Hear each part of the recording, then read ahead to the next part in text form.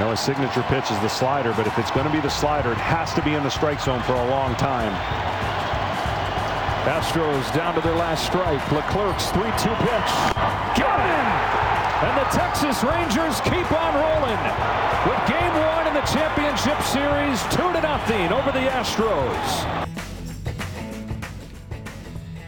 Well, the Texas Rangers, Kevin Barker, have basically, it seems at least, just decided that regular season record doesn't matter, and they're just going to go out and beat you. I mean, they basically eliminated the AL East. Now they take a 1-0 lead on the Houston Astros. Lots to talk about after that game, and lots to talk about ahead of Game 1 of the NLCS tonight. Larry Boa will join us to do that. David Murphy, Rangers analyst, along in a few minutes to talk about last night's 2-0 win for the Rangers over Justin Verlander and the Houston Astros. And Kevin, let's start with something that I know is close to your heart, and that's base running. Because, Kevin, base running in the majors is atrocious? Pretty much. The hell was Jose Altuve doing last night? Yeah, it's a great question. And you know, it's like one of those T-ball games that I used to go to when I was growing up. And I only went to a couple, Jeff, because I hit the ball too hard and they wouldn't let me play in that league very long. Right. But it was sort of like whenever, you know, one of the young kids did something he wasn't supposed to do or she wasn't supposed to do, and the coach called timeout and actually had a teaching moment during a baseball game. And then whenever you looked over at Dusty Baker after he saw the 13-year veteran in Jose Altuve, oh, by the way, almost has 100 games in postseason play, ran the bases like he's playing T-ball, you could tell Dusty Baker wanted to basically call timeout and come out there and have a teaching moment. You have no idea. I mean, it's basically the biggest moment of the game. You're at home. The play is right in front of you. It's not like it's behind you down the right field line to where you actually have to make the turn around second base. No, you just run up to second base, put your little foot on top of it, see if he catches it. If he catches it, turn around, run back to first. If he doesn't, the ball trickles away. You make the turn, run to third. I don't understand. Like, it amazes me that you see dudes with this much experience basically forget or just don't care enough. Maybe I was the only guy that cared enough about my job and didn't like riding buses in AA that I knew I had to be almost perfect on the bases. And then you see things like this, especially with Yordan Alvarez up, you're down 2-0. You know, you want that one at bat if you're Dusty to where your best hitter can change the game or at least, you know, tie the game and give yourself a chance to win it later. Yeah, it's atrocious. It's just a friendly reminder that if you watch long enough, even the dudes that's been around forever will screw that part of baseball up. There's my little rant. How was it? It was tremendous, and it was great. Nice. It was great because it is his ballpark. It's the only part of the park where that play can be made. There's, you know, every now and then you can look at something like that and go, okay, well, maybe he thought this, maybe he thought that. That's one of those plays where there's no excuse. Like there just isn't an excuse. And I mean, it was a great play by Evan Carter, but it wasn't. Well, I was going to say, I mean, okay, it was a good play, but I mean, it's not like it was it's not out of the.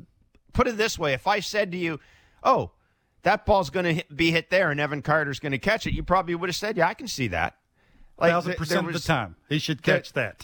Yeah, there was absolutely no excuse for it. Now, having said that, a couple of things stand out about this game. The pitching, one, I think our friend Jeff Passan pointed out.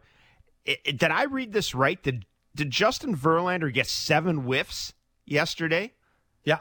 It looked to me, well, I mean, he's been around a long time, so you might know what he's going to throw. But Kevin, it looked to me like Texas was almost thinking along with him. Yeah, the Rangers faced 3 different pitchers. The Astros had 12 whiffs throwing 127 pitches.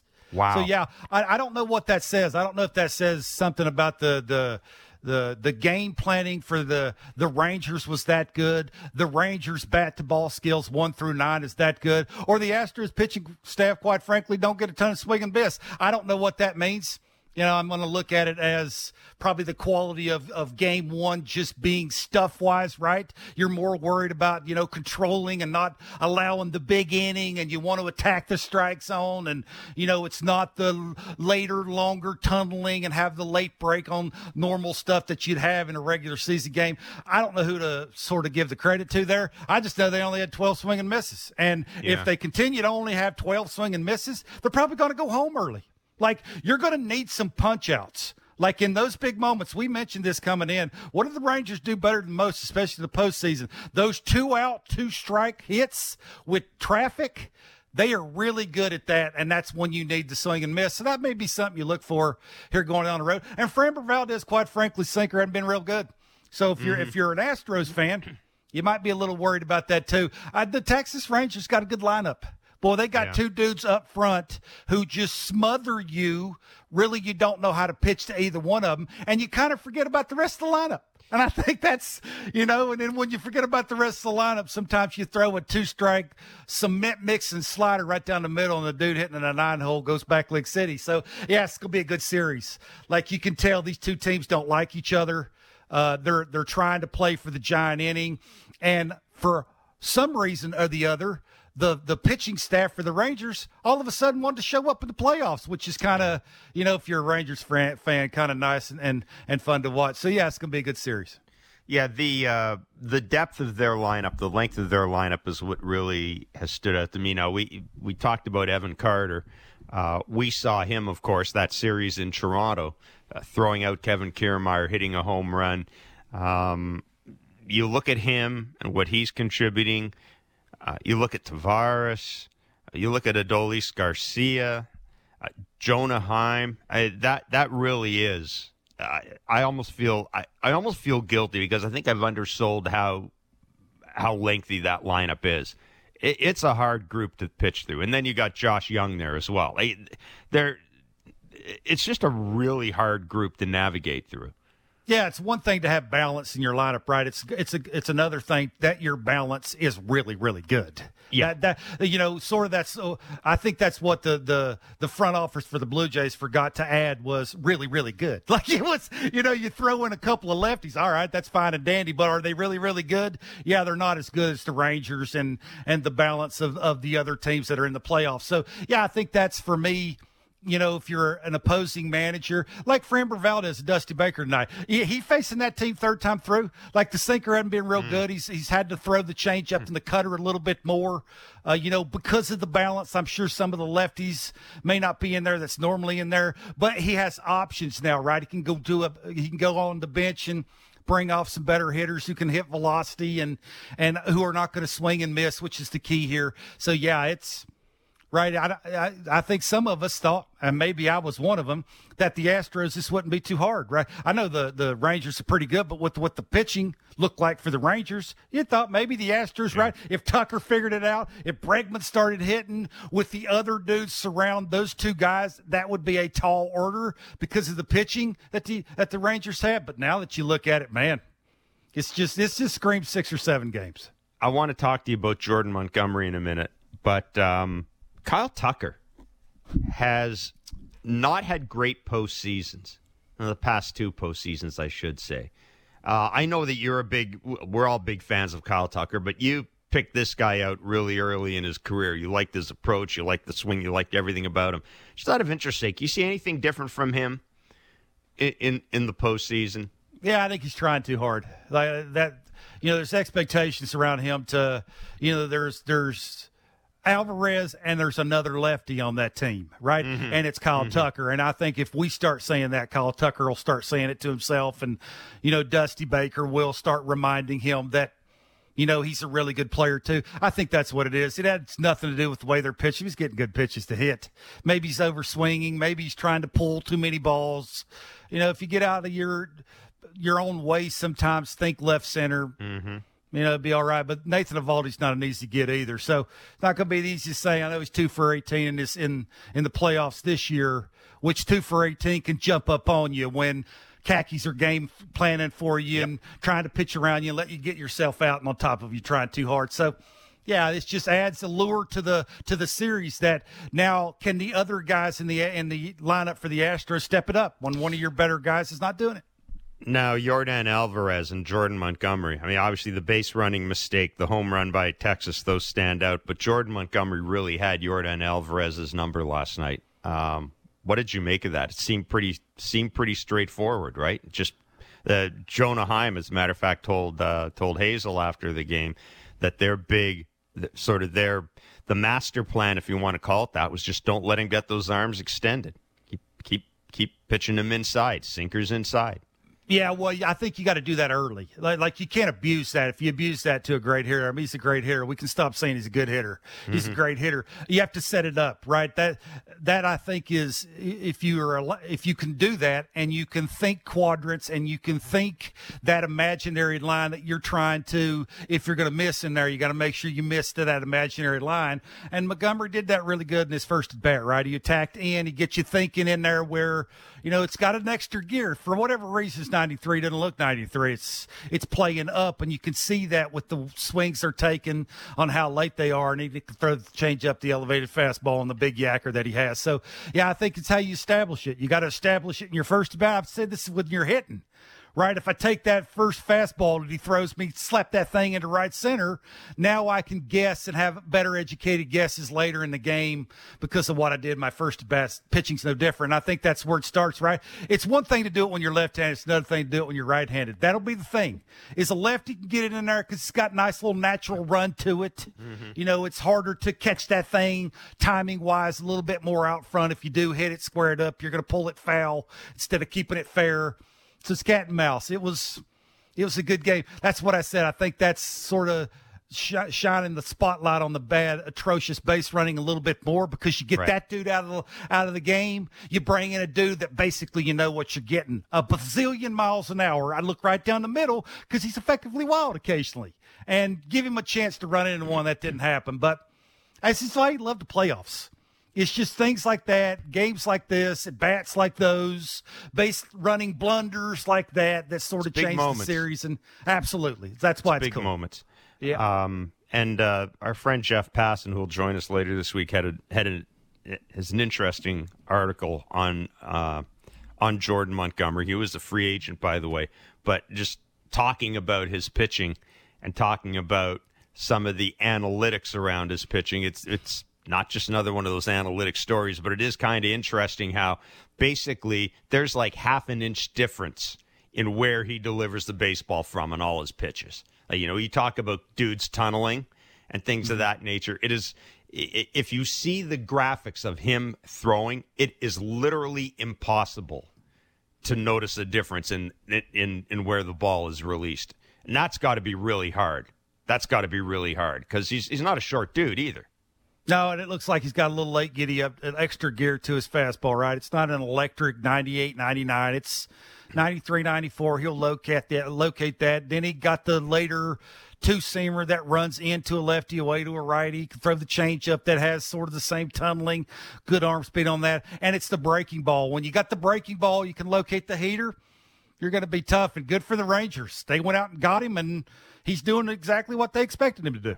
Yeah, boy, the Rangers have really put together their team. There's no doubt about that. 4:37 Eastern will be the first pitch of Game 2 of the Texas-Houston series this afternoon. The National League Series gets going at 8 o'clock tonight.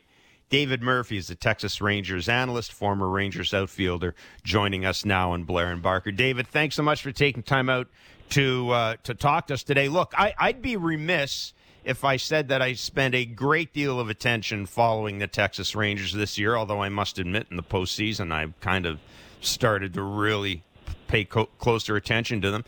Kevin and I were talking about they had 12 whiffs yesterday against 4 different Houston pitchers. Three different Houston pitchers, including obviously Justin Verlander. Is that their MO? Is that something they've done a lot this year? That's a good question. That's something that I really haven't kept a ton of tabs on. But, Verlander's obviously going to be a tough arm. But it was just was a fun game to watch. I mean, Montgomery was phenomenal.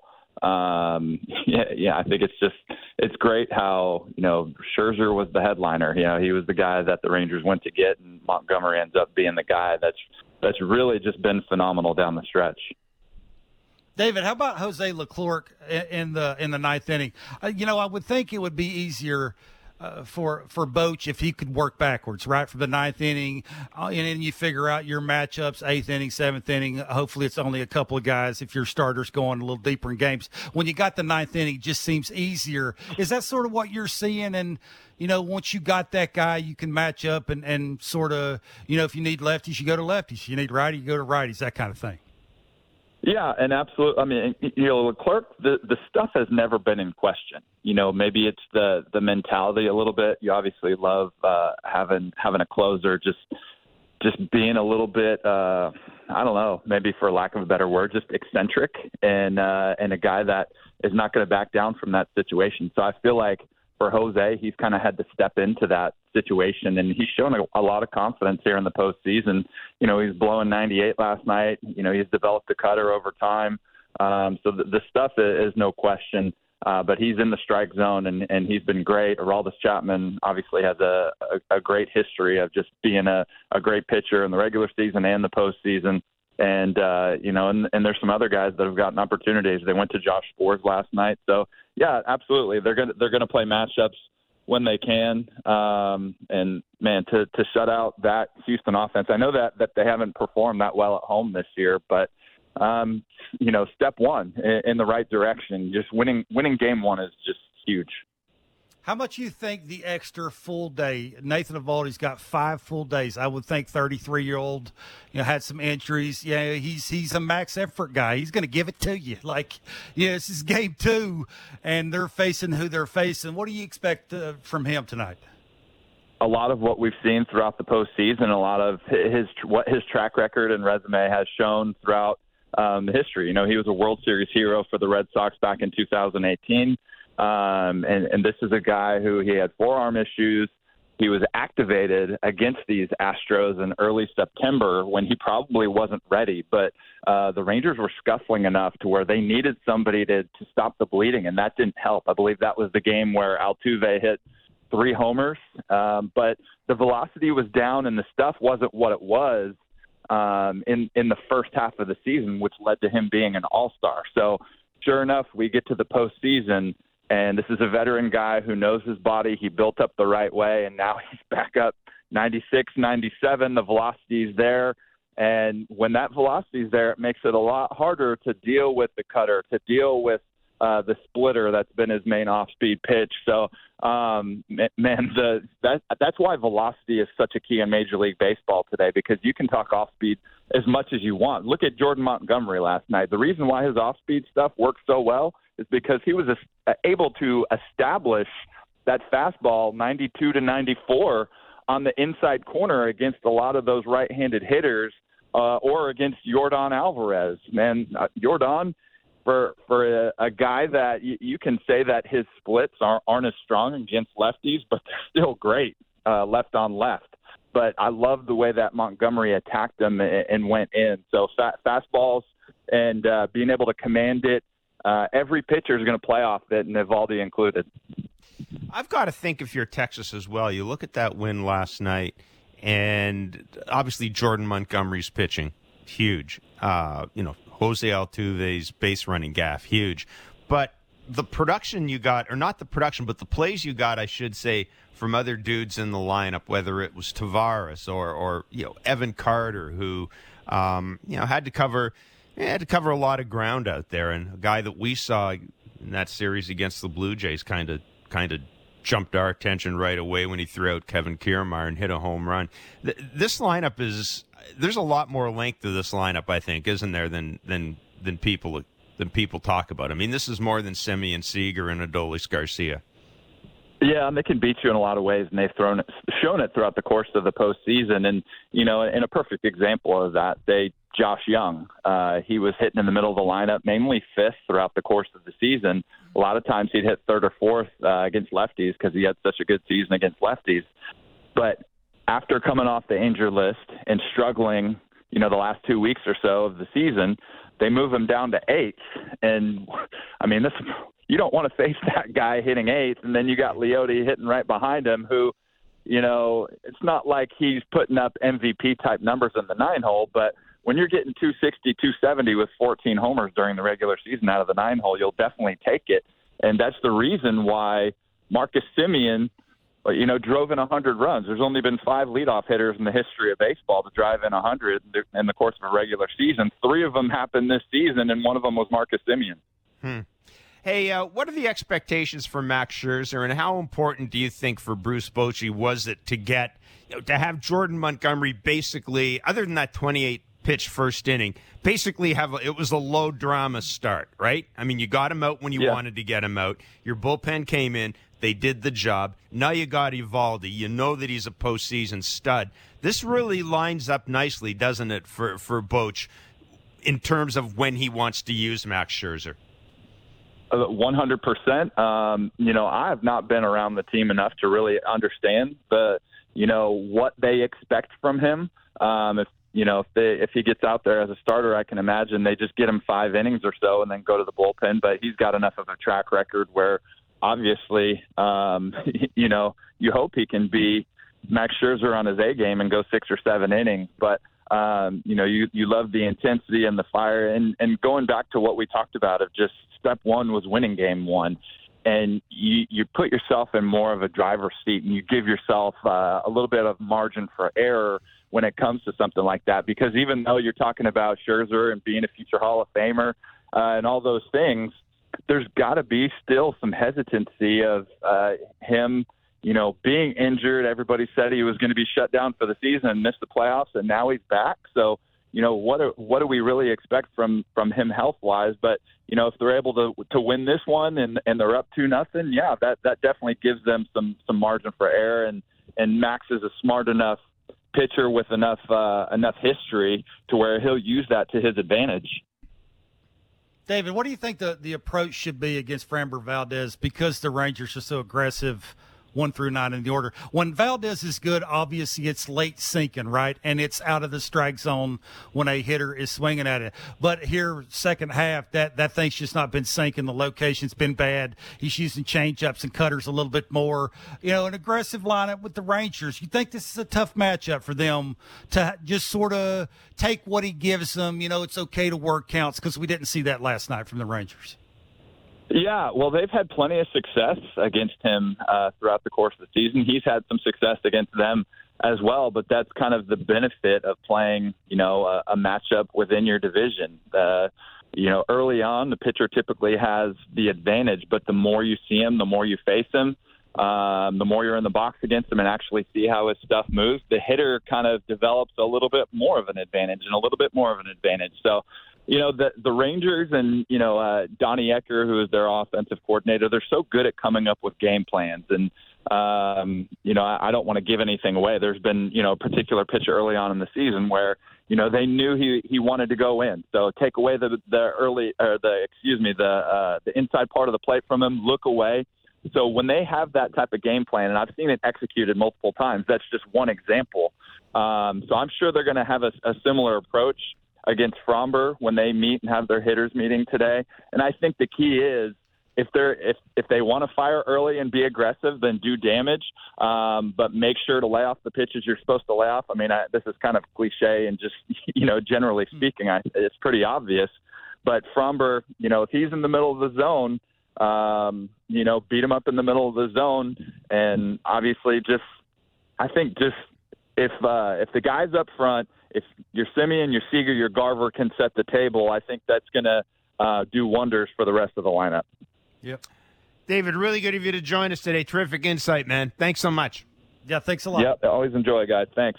Be well. That is David Murphy, Texas Rangers analyst, former Rangers outfielder. Again, Game 2 of that series from Houston will be a 4:37 first pitch this afternoon. Game 1 of the NLCS is 8:07.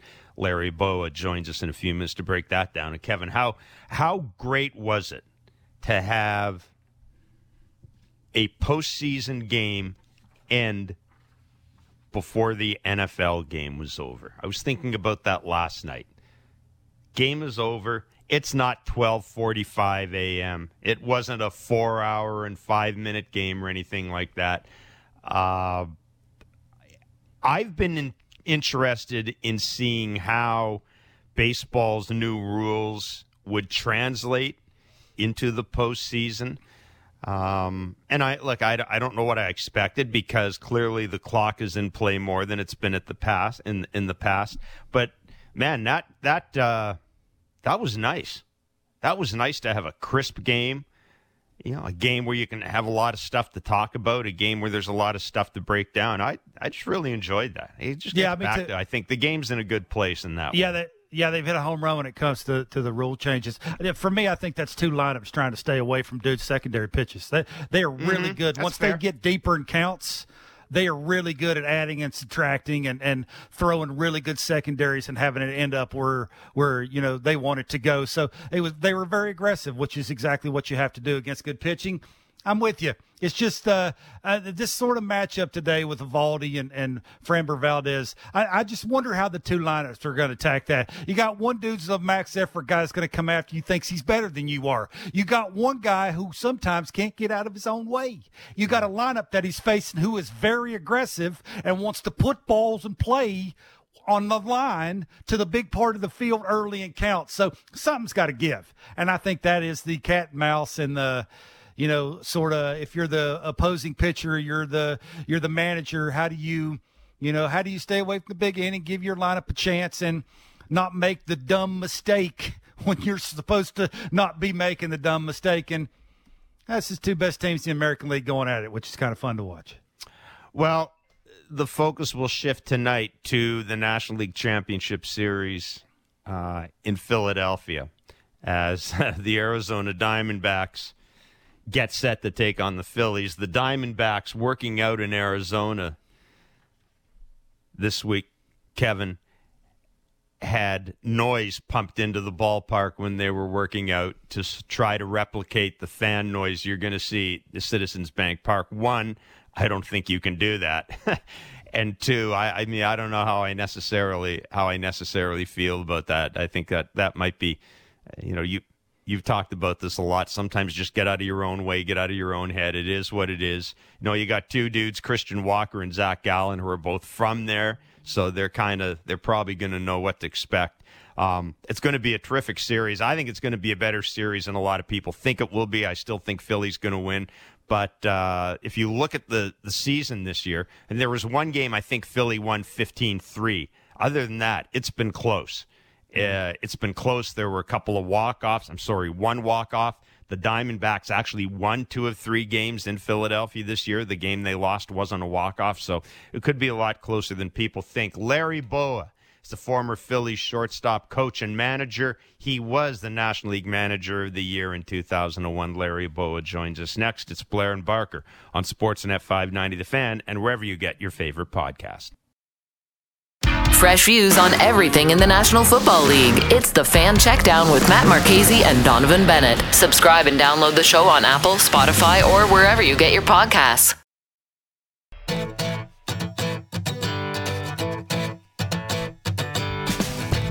Game 1 of the National League Championship Series goes tonight at Citizens Bank Park in Philadelphia.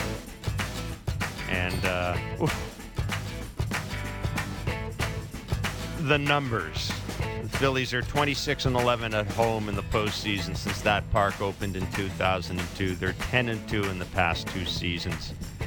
They have a run differential of plus 40. Think about that. In that time.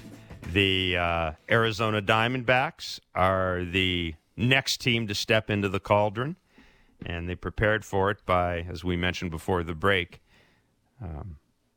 piping crowd noise into their workouts at their own ballpark. I don't know how I feel about that. Let's see how Larry Bowa, former Phillies shortstop, coach, and manager, 2001 National League Manager of the Year. Let's see what he feels about it as he joins us on Blair and Barker. Larry, good to talk to you again.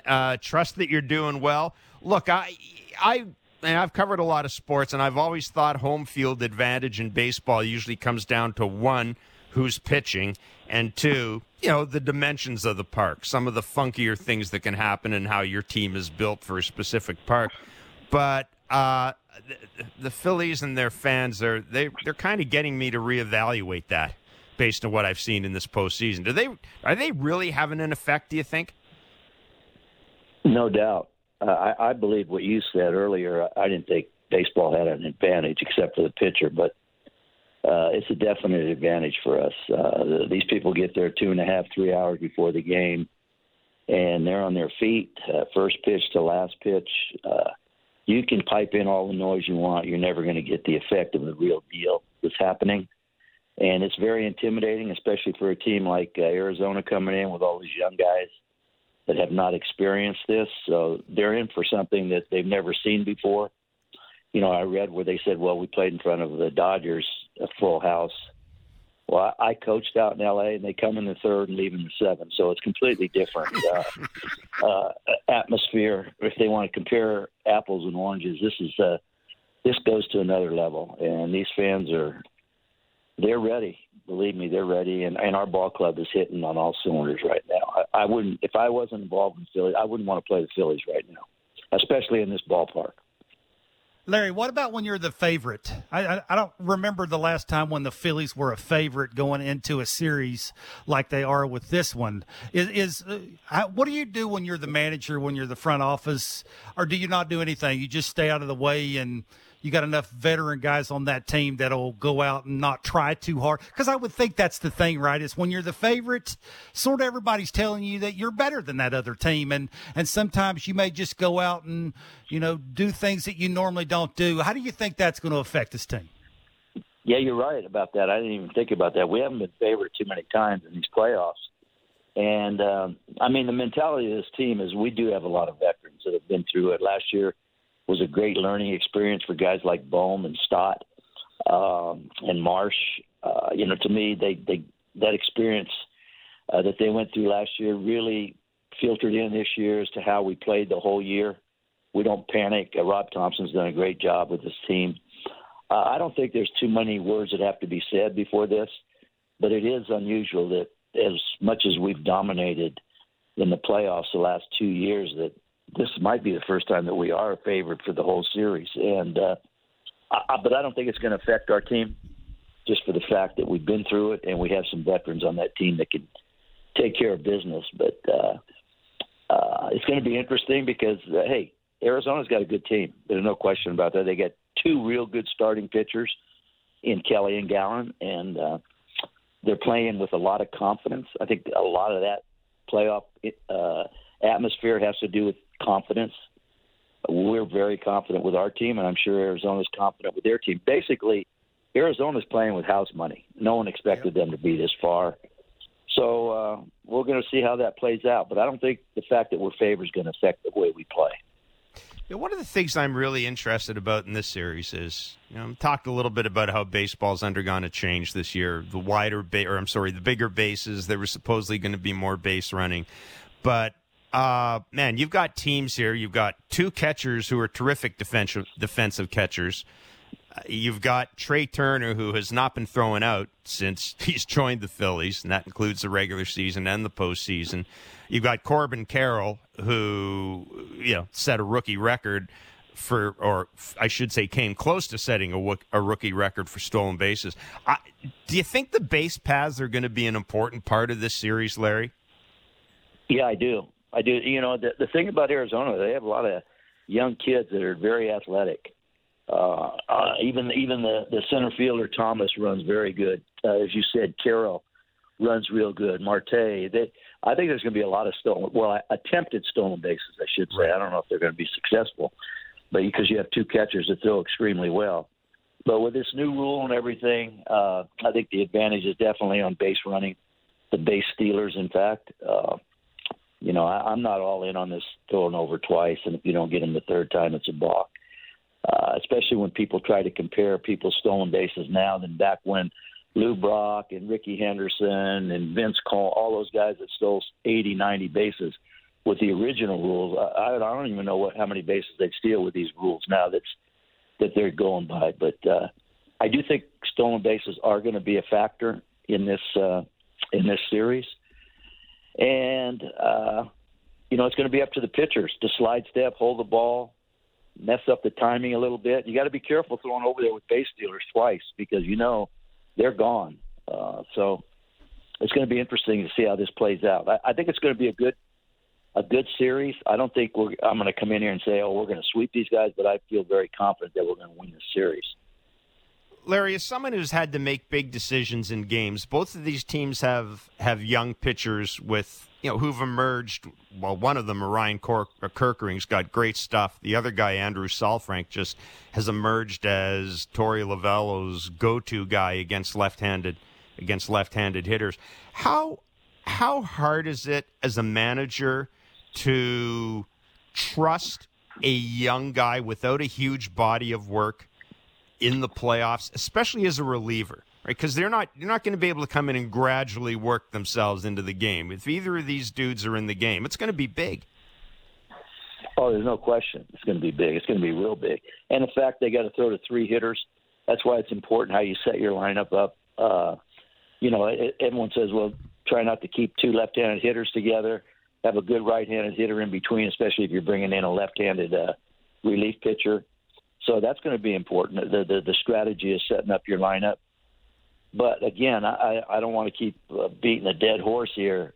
This Arizona group that's coming in, they have no idea the atmosphere that they're going to be jumping into here. And especially a team playing on the West Coast like Arizona, they play San Diego, they play L.A., they play San Francisco. For the most part, with the exception of maybe San Francisco, those crowds are really they don't really show a lot of emotion. And tonight, when we start this series, Arizona is going to see what this is all about. And again, I don't think fans win baseball games for you. Somebody asked me why we're playing so good. One thing is the Stars played like stars for us. And if you take a look at the Braves, their stars didn't even play except for Riley. The rest of them were shut down. Our pitching shut down that entire offensive juggernaut they had there, except for Riley. And so I think it's going to be a good series, but I'm very, very confident in us going on to the next level. Larry, you got to clear something up for me. Trey Turner getting a standing ovation was not the only reason that turned his season around, was it? Like, it's more than that, isn't it? There has to be something, mechanically or mentally that he did differently, or was it just he's embraced now? Like, he's a part of the, Philadelphia fan base, and now he can go out and do his thing. Is that what it was? Yeah, I think they embraced him. Obviously when you sign that kind of contract and you get out of the gate real slow, especially in spring training when he went and played for the WBC, he dominated. I mean, he was hitting home runs every day. So the fan base here obviously thought this was going to just carry over into April, and it didn't. And, when you sign a contract like that, no matter your makeup or how good you are, you want to impress the fan base. And I think he was really pressing a lot. There's no question the ovation helped him, but it didn't. That's not the reason that he kicked it in. I think it helped a little bit, the fact that they weren't booing and were on his side. This guy's a great athlete, and it was just a matter of time, really, before things started to kick in for him. And now, I tell you what, he's as hot as anybody on our team, him and Harp. And I can go through our whole lineup right now. Castellanos, we're swinging the bats exceptionally well right now. But Trey Turner, he showed me a lot. He could have very easily said, you know what, I signed for 9-10 years here. I'm not having a good year. But he kept working and taking extra BP, and things eventually worked out. And now he's a tough out in our lineup right now. Larry, I think we understand the lineup. I think we understand the first two guys in the rotation. The bullpen, I think when you talk about the Phillies, that's sort of, some unknowns there, right? You got to match up right. You got to make sure that the high octane velocity is in the zone. They're not predictable, those kind of things. Is there a name in that pen that we don't talk about enough? I think Jeff Hoffman's a guy that the only reason he's on the team is, when Harp was getting ready with after his surgery, he wanted to face live pitching. And so they brought Hoffman from AAA on a day off down here to throw. And Harp hit off of him, and he wanted to know where this guy was. And, why isn't he on the team? I guess he really impressed Harp, his stuff, when he was in the batter's box. And before you knew it, they activated him at the big league level because he did have an out clause. And we picked that out clause up before it expired.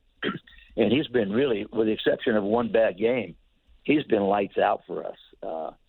And, we got a bunch of guys down there we can go to as closers. That's what makes this pitching staff really tough. I mean, you're talking about Alvarado can come in, Sir Anthony Dominguez can do it, Kimbrel, Soto, you name it. We got lefties, we got righties, we got velocity.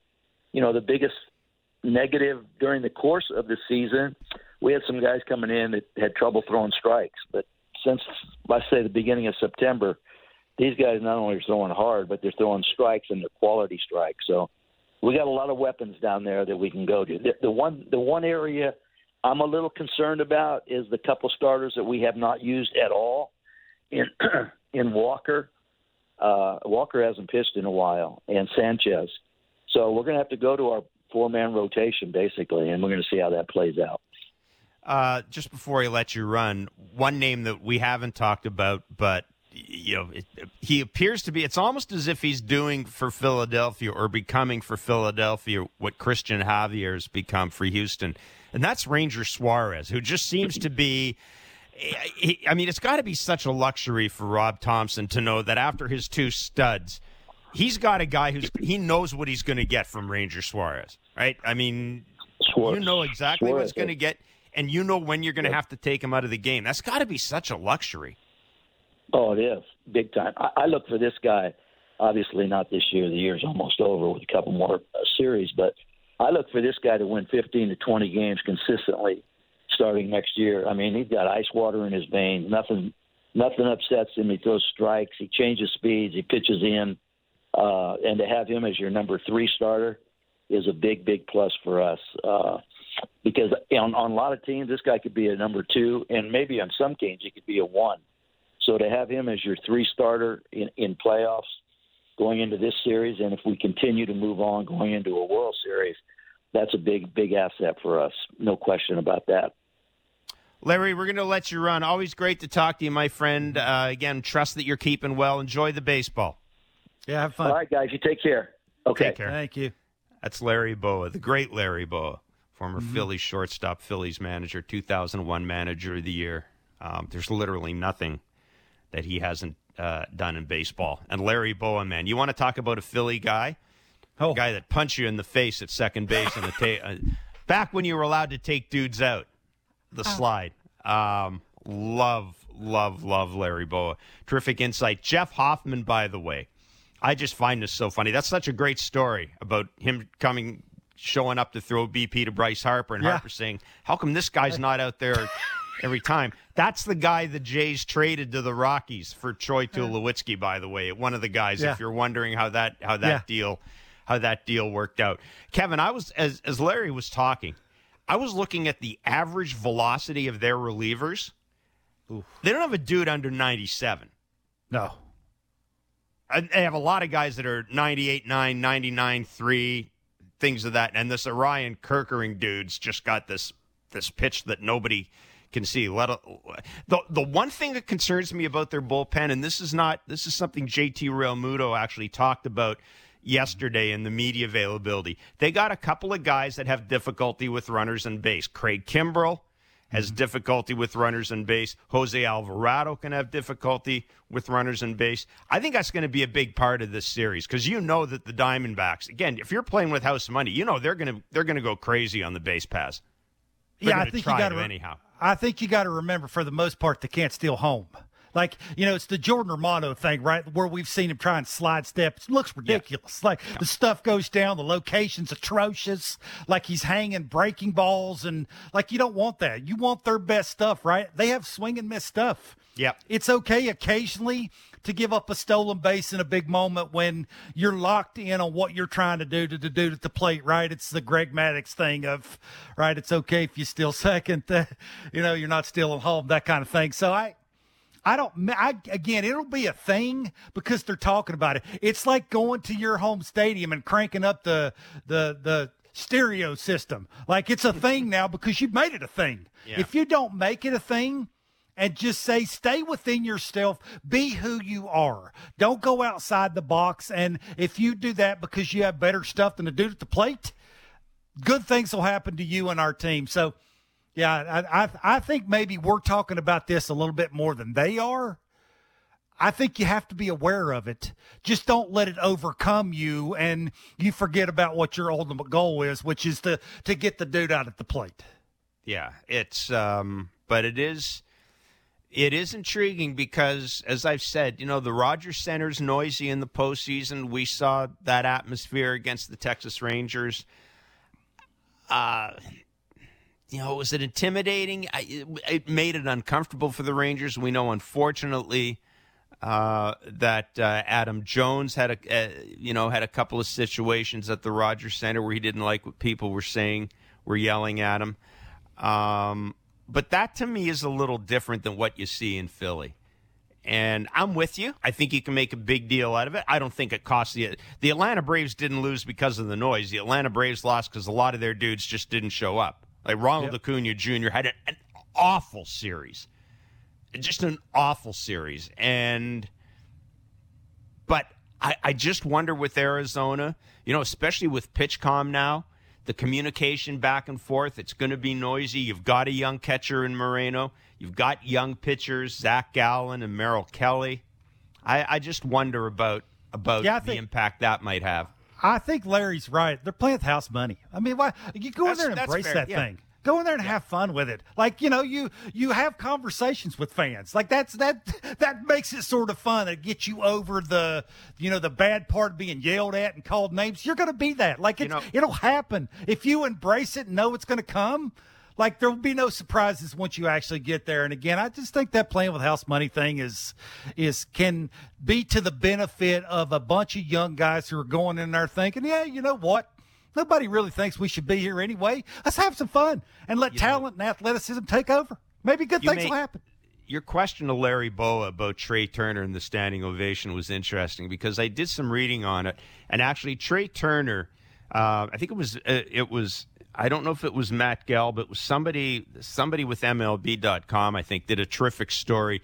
The series in Miami before the standing ovation, Turner went 0 for 5 and made a misplay in the field that cost them in a 9-8 loss to Miami. And you'll know where I'm going with this story. After that game, he and Kevin Long, the Phillies hitting coach, went down to the cage.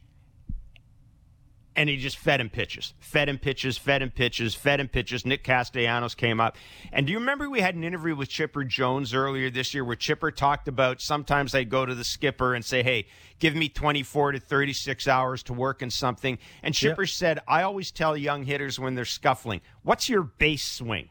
Like, let's start with that. What does it look like when you feel good? Never mind what you're doing right now. What does it look like when you're feeling good? If you do reading on Trey Turner, that's exactly what he and Kevin Long did. They just had this session, and Kevin Long said, just swing. Like, what feels good?